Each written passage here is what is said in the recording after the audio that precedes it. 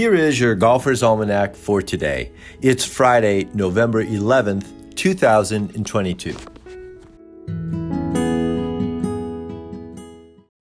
On this day in 1889, at Musselburgh Links, Willie Park Jr. won his second Open Championship in a 36-hole playoff with Andrew Kirkcaldy. Park won by 5 strokes. This was the last time the Open Championship was held at Musselburgh, a 9-hole course in the same town where Park lived. His father, Willie Park Sr., won the very first Open Championship at Prestwick and then won 3 more times, all at Prestwick. Jr. also won his first Open Championship in 1887 at Prestwick.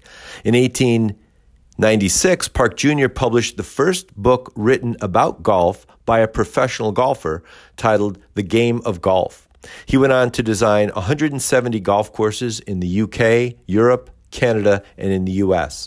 Some of the better-known courses include Sunningdale Golf Club near London, Ottawa Hunt and Golf Club, Maidstone Golf Club in Long Island, and Olympia Fields near Chicago. His last design was St. Johnsbury Country Club in Vermont. However, he was unable to finish the project due to illness, and so his brother, Mungo Park Jr., completed the work, though not to be confused with their uncle, Mungo Park Sr., also an Open Championship winner in 1874. Willie Park Jr. was the last of his family to win the Open Championship. In total, they won 7 times. And on this day in 2019, Alfred Dyer passed away at the age of 82. He was traveling in a car from Fort Pierce, Florida, heading towards New Orleans. He was better known as Rabbit and caddied for Gary Player for over 20 years, traveling the world with the Black Knight. He started caddying at the age of 9 at Metairie Country Club in New Orleans and caddied for Ben Hogan, Arnold Palmer, Dave Stockton, and Lee Trevino before being hired by Gary Player in 1972. Rabbit was the first black man to caddy in the Open Championship and helped Player win that year his 3rd claret jug at Royal Lytham St. Anne's. He also caddied for Sammy Davis Jr., Bob Hope, Gerald Ford, Dwight Eisenhower, and then Chichi Rodriguez on the Champions Tour. His nickname came from a priest at his Catholic high school in Birmingham, Alabama, where Rabbit played center on the basketball team. Rest in peace, Alfred.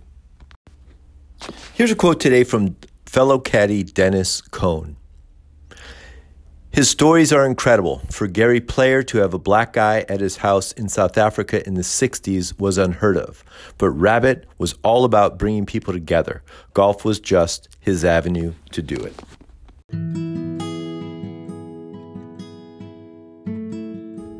That's it for today in golf history. Play fast, repair all the pitch marks you can find, and keep your golf balls in the short grass. Your Golfer's Almanac is a Golf Tunes production. It's written, produced, and narrated by me, Michael Duranko.